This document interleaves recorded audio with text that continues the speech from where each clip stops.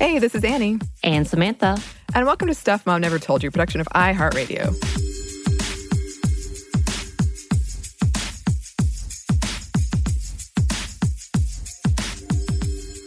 So today we are excited to bring another crew who also loves to talk about amazing women in history and talk about all the amazing or even unknown accomplishments they did. So let's welcome Olivia. Hi, Olivia. Hi. So happy to be here. Yay. Olivia, thank you for joining us. Can you introduce yourself for us? Yeah, my name's Olivia Mickle, and I teach women's studies in Denver, Colorado. And I am the host of the What's Her Name Women's History podcast with my sister and co-host, Katie Nelson.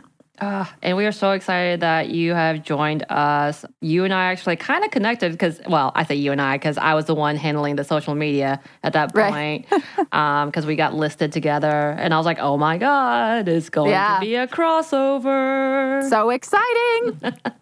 So can you tell a little bit about yourself for our listeners and about your fantastic podcast and the reason you and your sister decided to start all of it? Yeah.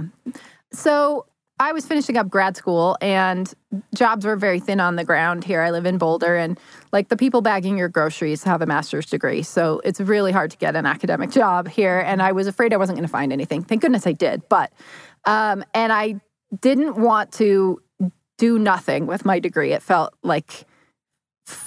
frustrating to not do anything with this degree that I had just earned. And so I called Katie, my sister, who is a history professor, and we had been talking for a while about doing something for women's history since it was the perfect crossover of our interests. And so we thought about writing articles or doing a blog or something to get more women's history into the world. And at that point, podcasting was just about to shift from, do you know what a podcast is, to do you listen to podcasts? And so we realized if we can jump on this early on, then we have an advantage over all the other podcasts that will start. And this really seems like the venue that we're looking for. We want this to be public and accessible and something that you can use in classes, but also something that your next door neighbor will enjoy. And so we decided to do this, to try to find a way to do a podcast. We knew nothing about it at all. And humanities professors learning to audio edit was hilarious, I will tell you, and incredibly frustrating. But so we weren't really exactly sure what we wanted to focus on. Just, we knew women's history and that we were frustrated that you keep hearing the same 5 women's stories over and over again. And I don't know if you know this, but there are more women than 5 who did this in history. What? I thought there were only 4. There might be dozens of women who did stuff throughout history. And Katie's idea was that she really wanted to focus on all the women that have not been talked about. Our tagline is fascinating women you've never heard of. And she knows this now. I didn't tell her at the time. I thought it was a terrible idea because I thought it was a brilliant idea, but a terrible idea because, as you know, it's really hard to get people interested in women's history anyway. And doing a whole podcast around women that you've never heard of before just seemed like such a hard sell to me. And I was worried that nobody would listen to it. And then I was walking through a graveyard, as one does. I do. I'm informed that people don't, but apparently I do.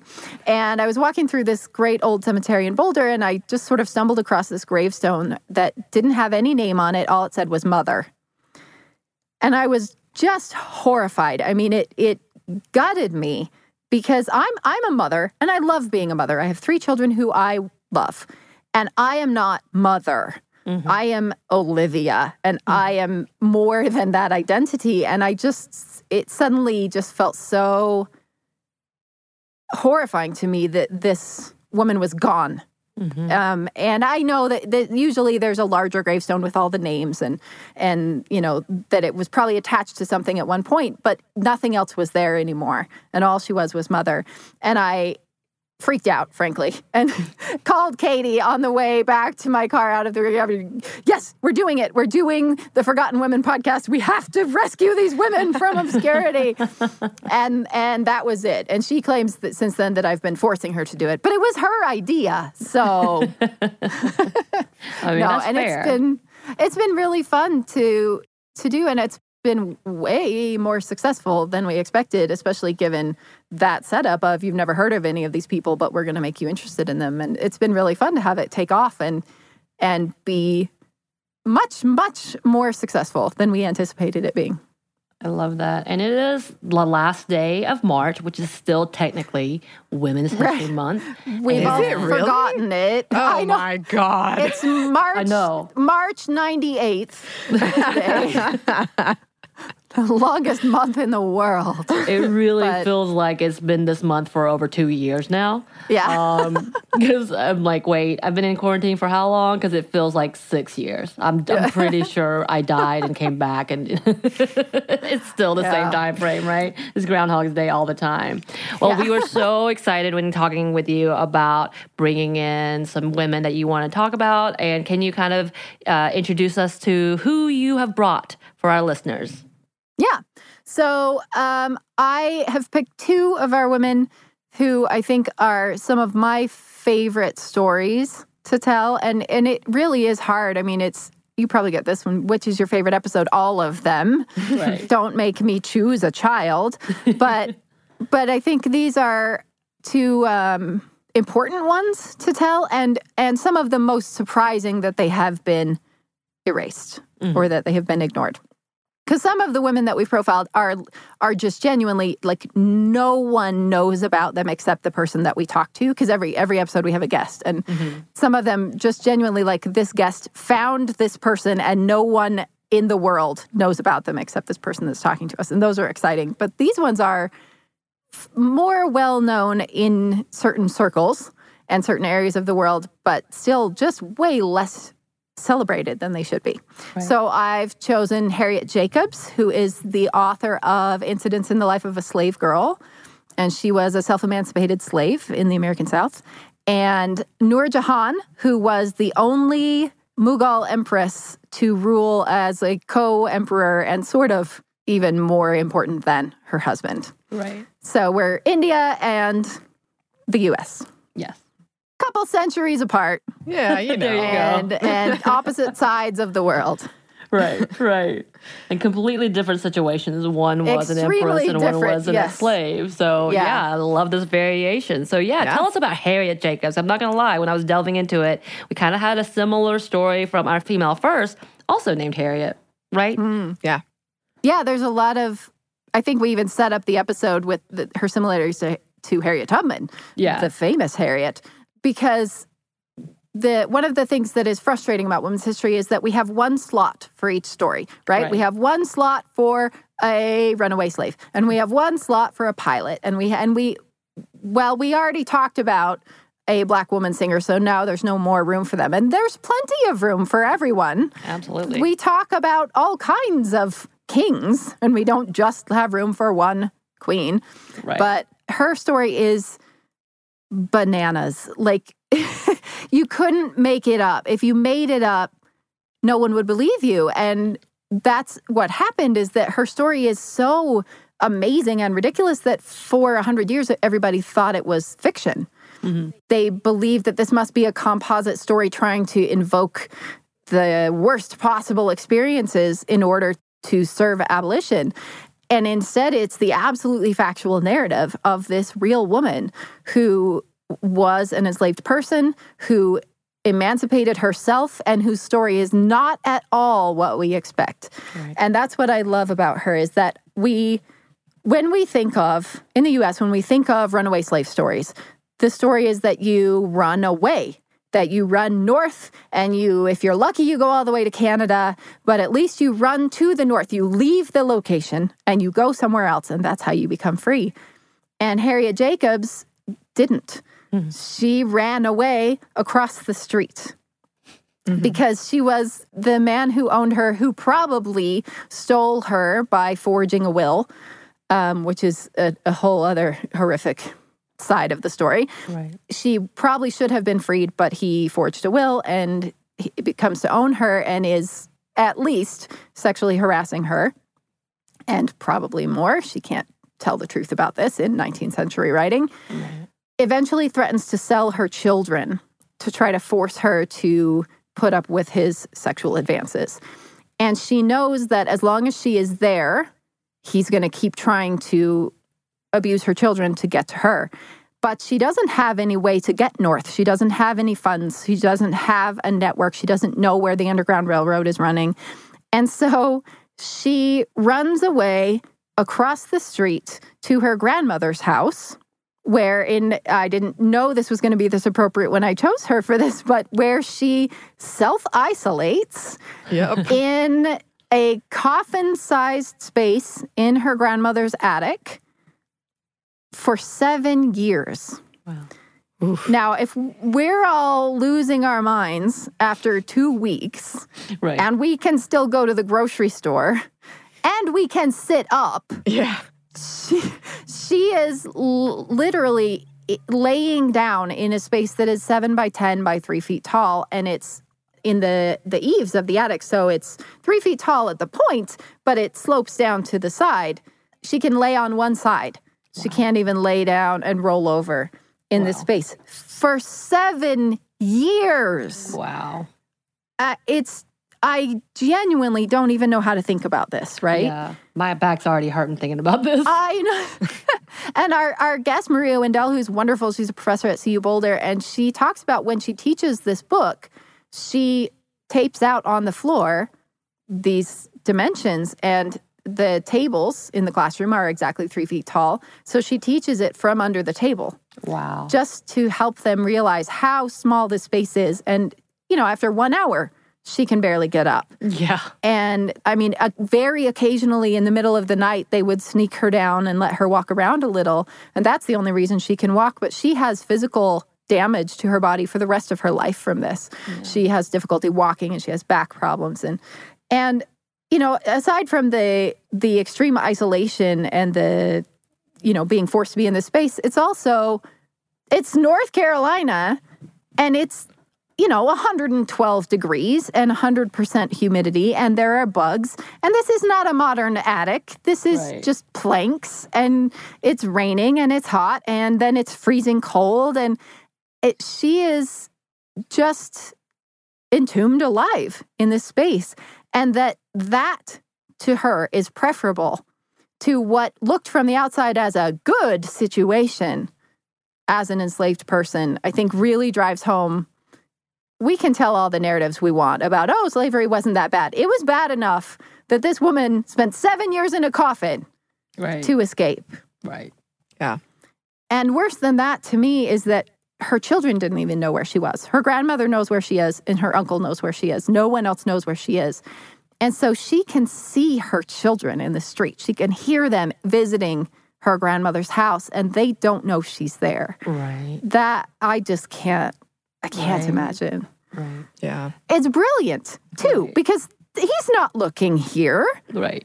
No one would stay here, and he immediately assumes she's gone north, and she plays into that. She is writing letters as if she's in New York and sending them with people to mail back from the north, and he is spending all of this time. He keeps going north and wasting all of this time looking for her when she's 500 feet away, and he has no idea she's there. I mean, it's brilliant. It really is. Horrifying and sobering and amazing.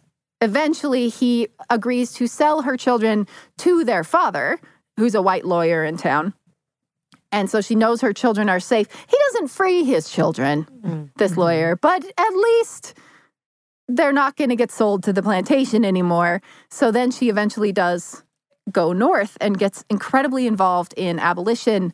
She's running reading rooms. She is working on running other slaves. She's doing all of this incredible work, but mostly she's focusing on education. Mm-hmm. She was educated because the woman who owned her before this man treated her well for an enslaved person and educated her. And she knew how important that was to be able to read and write, to be able to escape in a way from the absolute brutal reality of her world.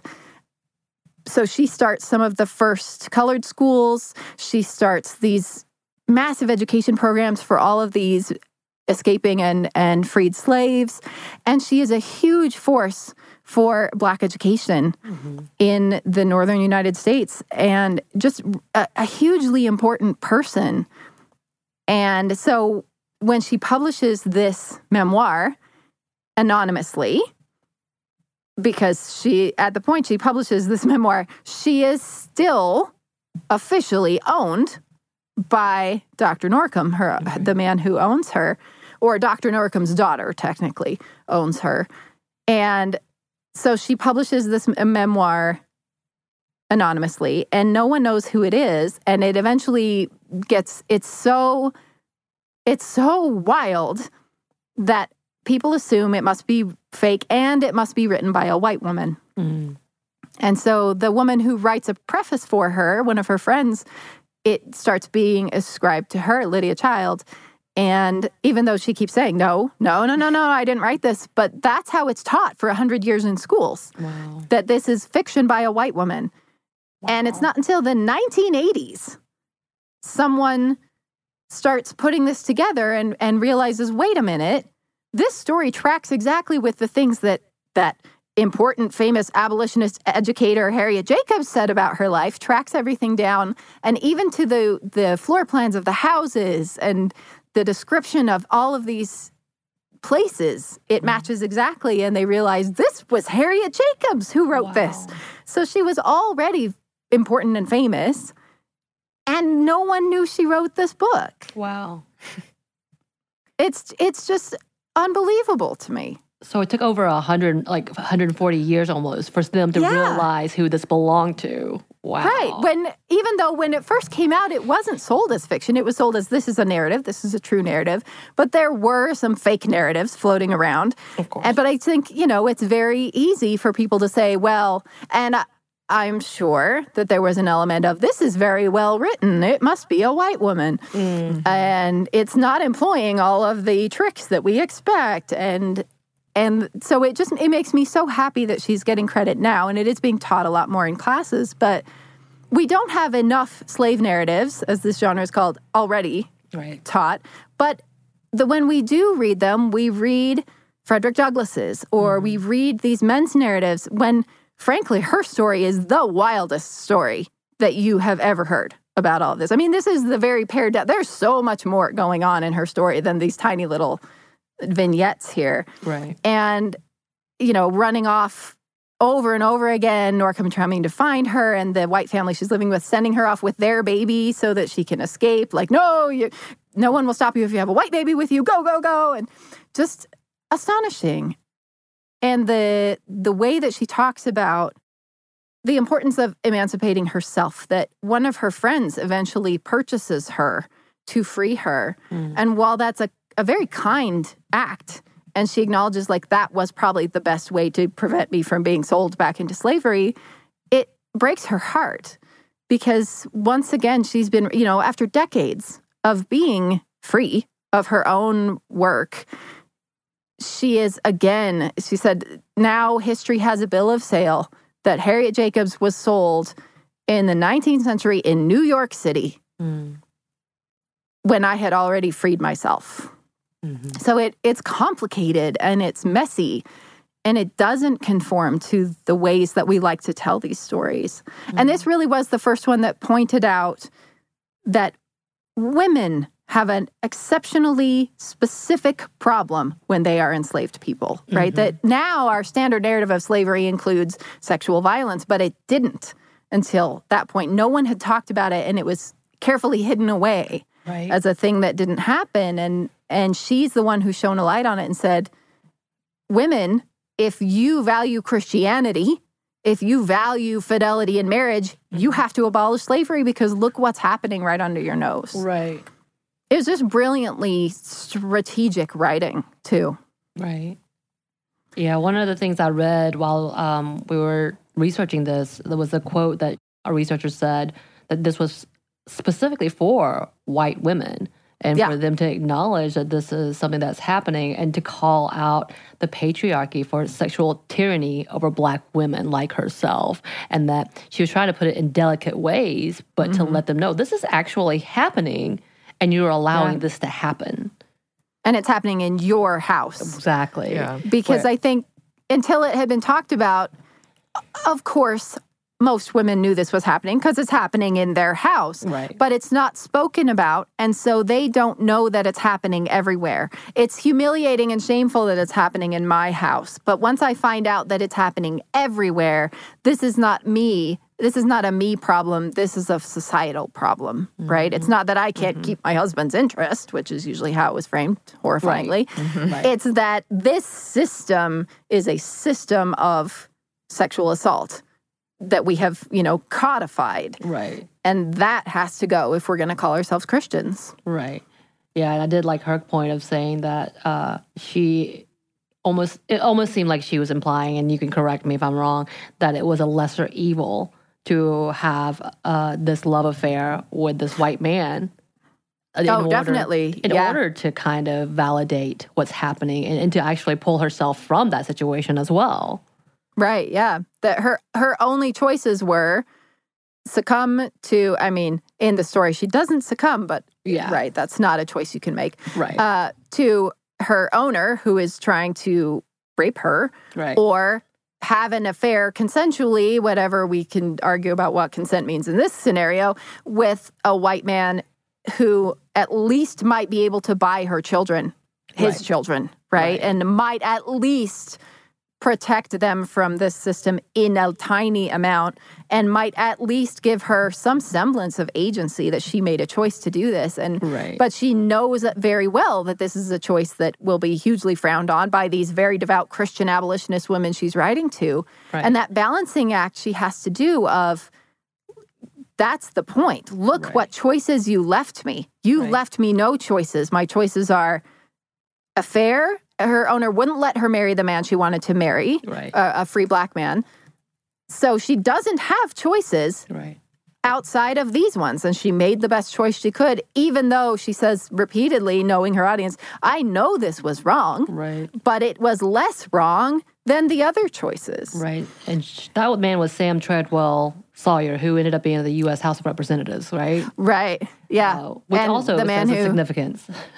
Yeah, and who bought his children and then sent them to work for his white children as enslaved people. They treated them a little better. No, they didn't. They didn't. He bought his children and put them to work. Yeah. It's not the white knight story that we want it to be, which is an important thing to pay attention to, And that's kind of there are no white saviors in this story. Yeah, and that was kind of her point is, hey, I think a quote she said, to tell you the truth, let it cost me what it may. Yeah. And that makes a lot of sense in this, there's no good situation. This is the best that I could do, and now I'm able to fight for my rights and for others and let people know the atrocities that are happening that you are turning a blind eye to, which is really significant of a conversation in itself. Yeah, aside from the story, which is all very, it's the first time you read it, students read it and go, this can't be true. This is exaggerated. It's verified. It's fact-checked. She is underplaying the story, if anything. Yeah. They literally said that she was kind of trying to make it mild enough that people would read it. Right, yeah. You can't tell the truth about what really happened, or it'll be too vile for ladies to read. And walking that line of making it voyeuristically exciting enough that people want to read it who might not be interested in abolition, but also not selling out your own dignity. It's a masterful piece of writing. It really is. And the woman who edited it, Lydia Child, again, often, even when they said, once they realized, she didn't write this, Harriet Jacobs wrote it, there are a lot of people who still say, well, she heavily edited. But she herself was very upfront and said, I did almost nothing. Mm-hmm. I moved a few things around. Mm-hmm. She wrote this. I didn't fix this. This is how she wrote it. And that urge to delegitimize her voice, I think, it tells us a lot, and it's upsetting. Right. So, I mean, it's an amazing book. I really strongly recommend everybody read it. It's just astonishing from a plot perspective, from a literary perspective, from a history perspective. It's a gem of a book. Right.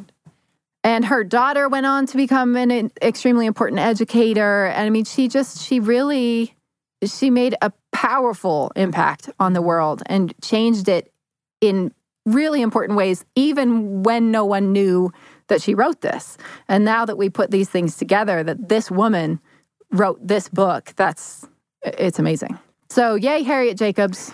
I hope she deserves a lot more attention than she's getting. And she died in 1897 in D.C., right?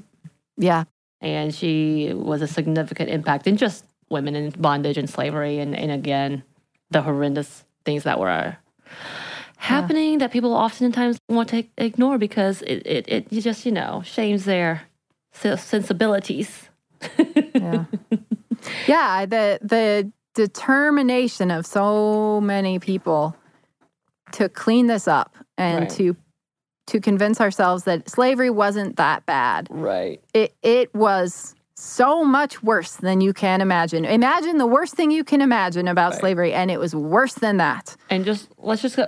It's slavery, the word in itself, any form, is gonna be bad. That's such an obnoxious conversation in saying ownership is not a bad thing of a person. Well, as long as they weren't physically beaten, it wasn't that. But no. You owned a person. You owned a person. They didn't get paid. They didn't get any kind of compensation. They didn't get help. They weren't treated as equals. That means it's bad. And whatever the greatest situation is. Yeah. If you wouldn't be willing to trade right now, then it was bad. We have some more of our conversation, but first we have a quick break for a word from our sponsor.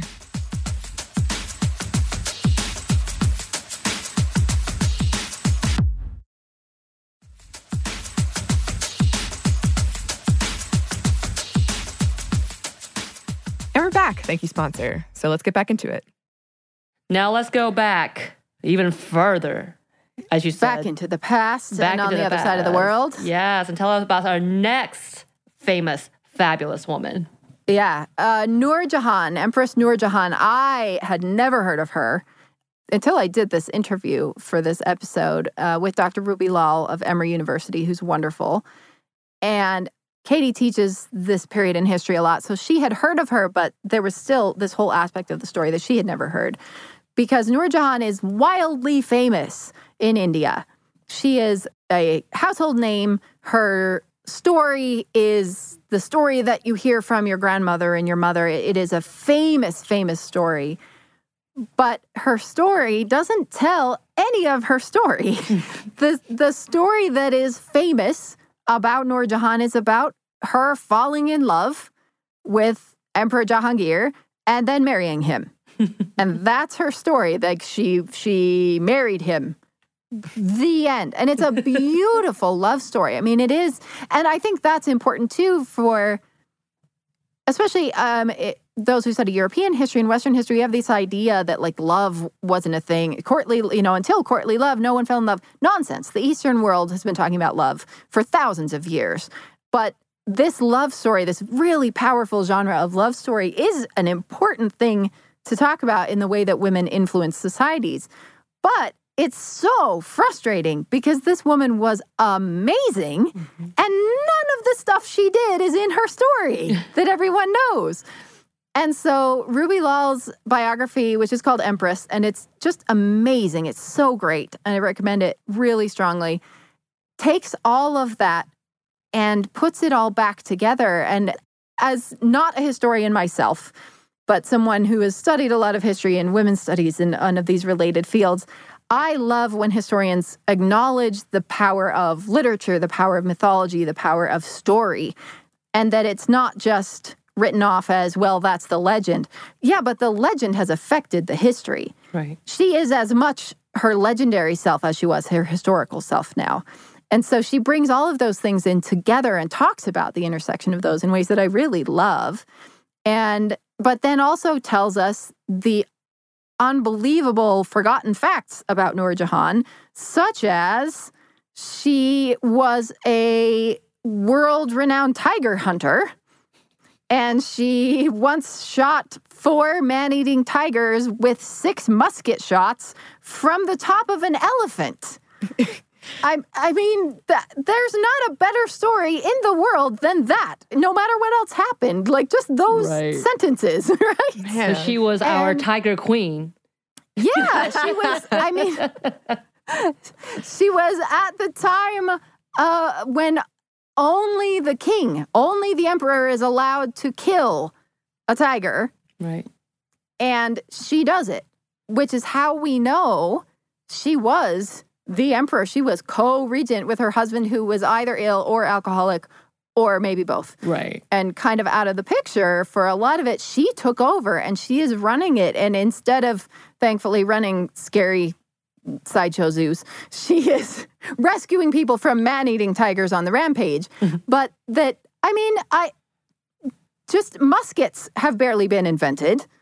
No one knows how to shoot them. And if anyone has ever shot an old school, like black powder rifle musket, something, they are difficult and they are wildly inaccurate. I mean, if you hit anything within an 8-foot range, you did well. And she kills 4 man-eating tigers in one day with 6 shots from an elephant, which you know is not standing there nicely while tigers nip at its heels and she's shooting a musket. Like, this is an impossible job, and she does it. That woman is, I don't care what else she did, that woman I want to learn about, right? Yes. But she was absolutely incredible. She is taking over this very male-dominated society and ruling and stepping into the role of emperor in very public and meaningful ways and doing it effectively, that people love her.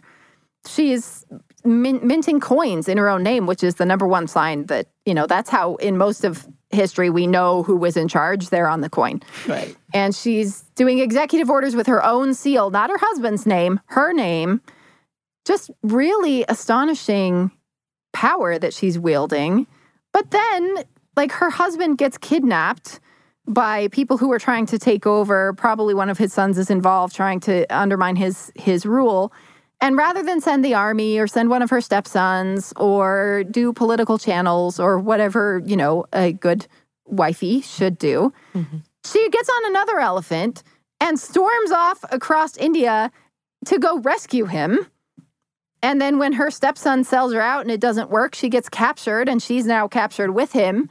Rather than feeling bad about that, she goes, great, I'm inside the machine now. This will be even easier. Right. And she stages an elaborate, like, escape coup from inside the prison camp, raises an army under the noses of her captors because she's a woman, she couldn't be, and escapes and rides triumphantly back into town with her husband that she has saved. I mean, it's made up crazy, hilarious nonsense. And it absolutely happened. Right. It's impossible that you did that. And she did it. She was just the coolest, unstoppable force of this Mughal empress. She dressed like a man. She would go hunting. She sometimes dressed like a man, but other times was like the peak of fashion. She was a fashion designer and influenced the entire fashion of 100 years of India. She designed jewelry. She was an artist. She designed tombs. She designed buildings. She shifted the course of Indian architecture forever. Like, the most famous building, the Taj Mahal, is based on the tomb she built for her parents. Right. That was wild and ridiculous white marble. Who uses white marble? We use red sandstone. And she made up this new whole entirely different form. And then everyone went, oh, that's kind of cool, and copied it. And that's where we get the Taj Mahal from her stepson. She was just this massive force in society, and that she's known for getting married. Yeah. It's frustrating. Right. Right. Because not only she got married, but she kind of fixed the mistakes that would have been occurring or would have occurred under the husband's reign, who, again, was either sick or an alcoholic or whatnot. And she was like, nah, I got this. Let me do it. And not on top of that, she's like, and you're going to see me do it. Yeah. You're going to see that I'm the one that's making this change. Right, and that everybody apparently was cool with it. Right. Until she rode off on an elephant at the head of the army. That seems to have been the line when her stepson went, okay, stop it. No, I'm in charge now. You're not a man. But, I mean, it's just, it's amazing. And I think it illustrates the point that we, as soon as she is out of power, they erase her again. And they not only erase her, they debase all women, that all women are chaotic and unstable. And that's why she was chaotic and unstable. And therefore, she was terrible. And we should not talk about her anymore. Right. And this very effective erasure that doesn't just erase her, that we do this over and over and over again. We act like women weren't ever in power. And this comes up in the podcast all the time, that we pretend that women ruling is an aberration. That just every once in a while we get a weird Queen Victoria, but it's not the norm, and it doesn't happen very often, and we shouldn't encourage it. Right. And that's nonsense. Women are in power all over the place all the time. Right. And one of our other guests, Pam Toller, who's wonderful, she has a book called Women Warriors that's fantastic. She was our guest on another episode, but she talked about when she went into writing that book, she had a list of, a few dozen famous warrior women that she knew about. And she said by the end, she had thousands. She had thousands of names of these women who were rulers and warriors and broke all of these norms, which means they aren't norms. I mean, it happens all the time. But every time we pretend like, whoa, this was unusual. And then 5 years later it happens again and go, oh, unheard of. Never seen this happen before. Maybe pay attention that it happens a lot and it's normal. Right. But as long as we keep women convinced that women have never been in power, women don't ask for power. Right. It's easier to insist that it's not normal. Right.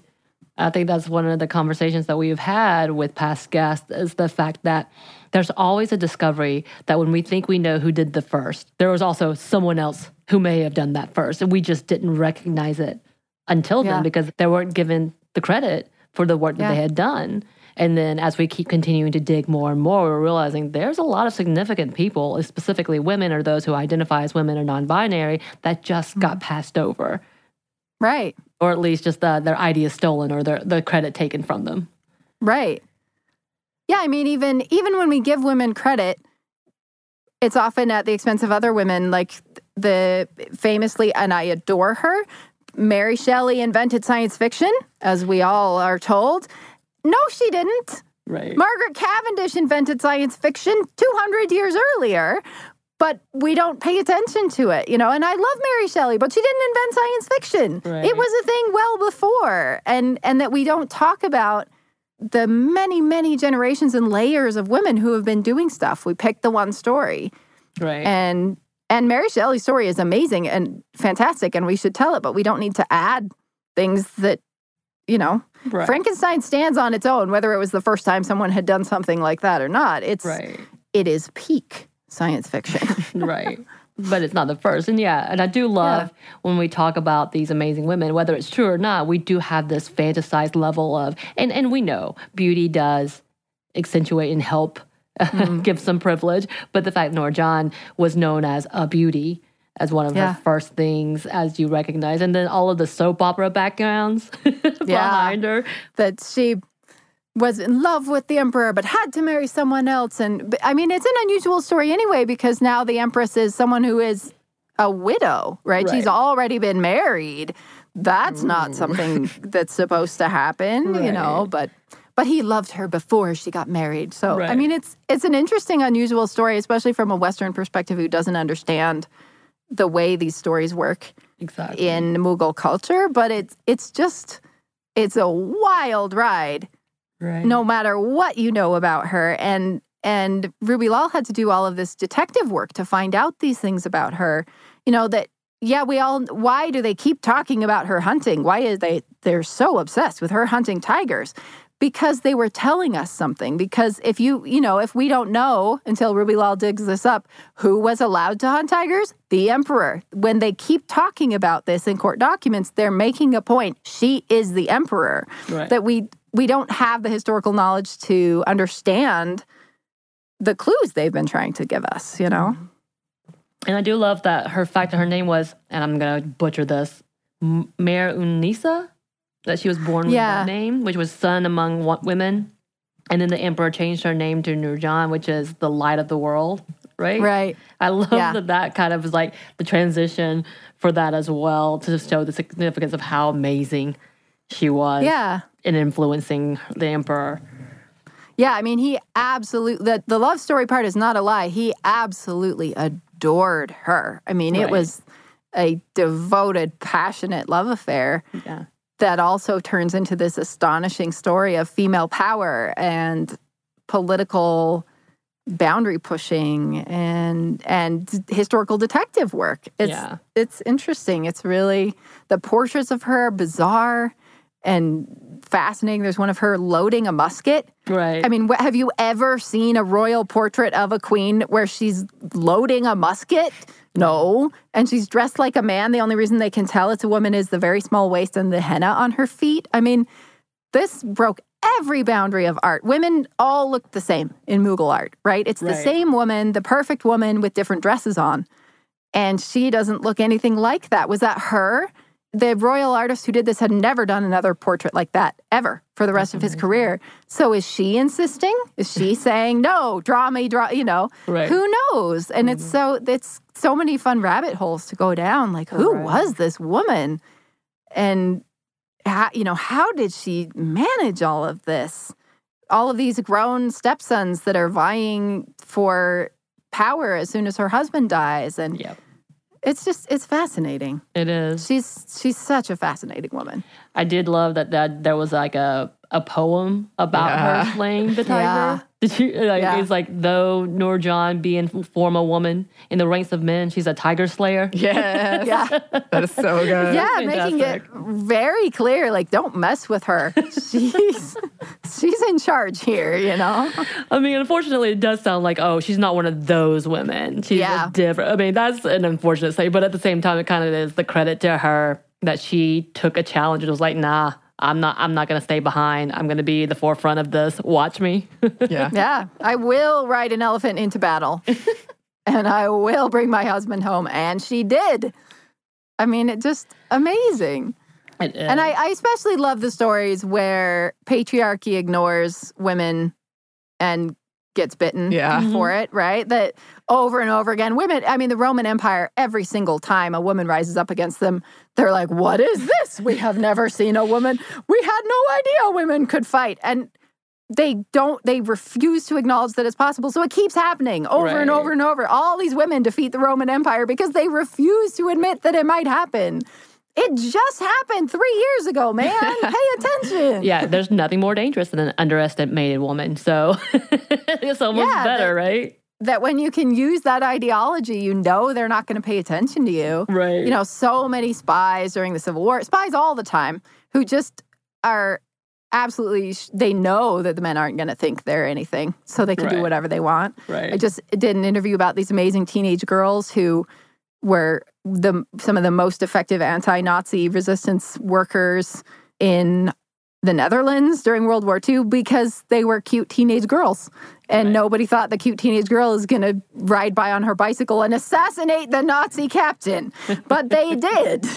I mean, it was just, I love those when you take the terrible structures you've been given and use them to subvert the power. Those are my favorite stories, always. I love it. I'm just so glad people are doing this work because it is something we talk about a lot, how unfortunately these stories have been lost. And there's a part of me that when I hear such amazing stories like these, I'm so glad to hear them. They're great, but I'm also angry that I'm learning them so late in life. Right. Yeah. I would have loved this story about a tiger slayer when I was a kid. I would have loved How that. did this not feature in our history classes? Come on. Yeah. How is this not a movie? Yeah. Like a big, video And epic they've done movie. lots in India, right? There's lots of great Bollywood versions of this, which I adore Bollywood. So, they've done it better than India. You need more dancing anyway, so A lot more we wouldn't put enough choreographed dancing in that fight. My teenage sons, when they were quite young, they've grown up watching Bollywood with me, and one of them, we were watching some famous American movie, I can't remember, and my son at that point, probably about 9, said, the problem with American movies is there aren't enough angry dance-offs. And I said, that is the problem with American movies. True. You can only get that in the 50s and 60s. I'm sorry. Yeah. Guardians of the Galaxy. Like, why? Yeah, Oh, that's that's why true. we love That's that, right? true. You That's need true. more dance-offs. And I'm just saying, Hollywood, get it together. Yes. Agreed. And that's the other part of this, right? That we, the Western world, in scare quotes, just feel free to absolutely ignore the entire rest of the world. Yeah. Right. And that, with that story doesn't matter. I mean, come on. That story is amazing. And if you want to make kids, my son, my younger son, just about a year ago, just in passing, mentioned that history was boring. And I just his brother went, oh man, don't, what do you know? What have you done? doing? It's like, wah! And so I pulled it together because I know what he means, right? We Right. tell history so badly. And so we were out, I was forcing him to walk with me around this lake. And so for 3 laps around the lake, I told him just the story of Henry VIII and his 3 wives and his 6 wives. Right. And just all the details, and people walking past were looking at us like, what? That's a weird conversation. And then she was beheaded. But by the end of the lake, I said, so do you think history is boring? He said, no, I think my history teachers are boring. That's amazing. Thank you. I mean, But that's there's so many good stories. And I think it's from where you're from too, because growing up in Georgia myself, as you can tell from my accent, I got a very edited, dumbed down, not completely, history of things, because, when you are from a very politically angled, Yeah. I don't even know how to say all of that, but Yeah, your history is through a very specific filter. variation. I mean, even to the point when we're talking about Harriet Jacobs, again, that point of slavery wasn't that bad. The Civil Yeah. War wasn't based on slavery. It was more like, Right. are you Every single one of the states mentioned slavery in their statement of secession, but that's probably just a coincidence. right? I mean, that's kind of the variation of history. So you start being like, wait, this history is not pertained. And again, for me, Yeah. it was an Asian woman. I call myself brown woman, and I'm like, this does not pertain to me. Yeah. In that level. So you have a very a skewed version, and I would love to, hear about this badass empress who was shooting up tigers and doing her thing, rescuing her husband and fighting pretty much a civil battle with her own stepsons because they Right. just were afraid of women. I'm like, oh my God, where was that at in my growing Yeah. up? I want to know about those heroes. Yeah, you can't be what you can't see. How are we supposed to grow into Exactly. tiger shooting, elephant riding warrior women? No, and I will say, as someone who adores tigers Right. a lot, like I Let's put can't a even disclaimer. bring myself to watch the Tiger King show because it will hurt my heart too much. But she's only shooting man-eating tigers. Right. True. She's doing this. That are killing people. She's not just Defensively. out shooting tigers. Right. This is not a sport. They send for the emperor to come and rescue them from the tiger who's killed 100 people. Right. And then she shoots the tiger. Right. That's the kind of awesome, badass warrior queen that I can get behind. Again, it was 1500, so that's a whole different Right. level. We have some more for you listeners, but first we have one more quick break for a word from our sponsor.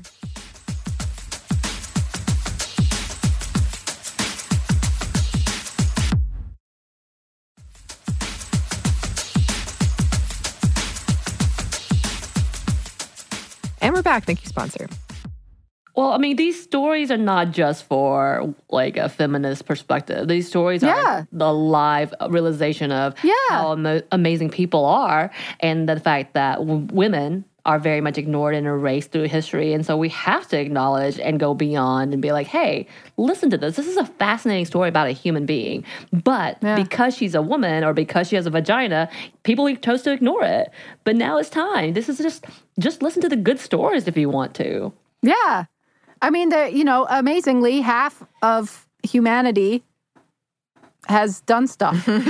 And it's worth talking about. Yeah, I mean, my field makes me both very aware of things and very cynical on some Right. level. Like, I'm angry all the time doing these podcasts. Like, Right. some of them are super inspiring, but a lot of them I end up just furious. Right. Furious about these women's lives or the things they had to endure or the way they were erased or, it's it's frustrating. And so I do this, and then I teach women's studies, and then I was writing a lot of women's studies stuff. And finally my husband said, I think you need a hobby that's not about feminism, because like it was eating me alive. And I thought, you're right. I need something else that is just fun, right? That's just positive all the time. Right. But it also makes me unsurprised by things. So like I have the platonic ideal of a supportive husband. He is the best there. You could not improve as a person, my husband.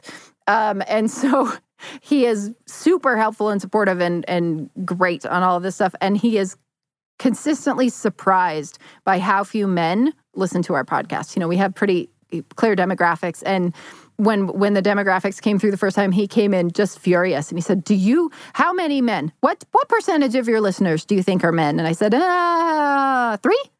And he looked at me startled and he said, how did you know? Why? And he just was so angry. He was like incandescent with anger that men aren't listening. He's like, why are men so terrible? Why aren't they listening to this? Don't they understand that this is just history? Women's history is not a niche subject. And he like ranted for a long time. And it was very good for my soul to see my husband just so angry that other men just blow this stuff off, that it's not a podcast for women, right? Just because it's about women, right? You can listen to it, boys. Exactly, and I love that. So tell your husband he gets an A+ from us. Oh, good. Yes, and we are very much approving. Yeah, those are very valuable too. He's like out there. Yeah, I mean, he's out there pushing and challenging people. Like, oh, you listen to history podcasts? Do you listen to any women's history podcasts? And they're like, That's even better. It's like, here's a list of options for you.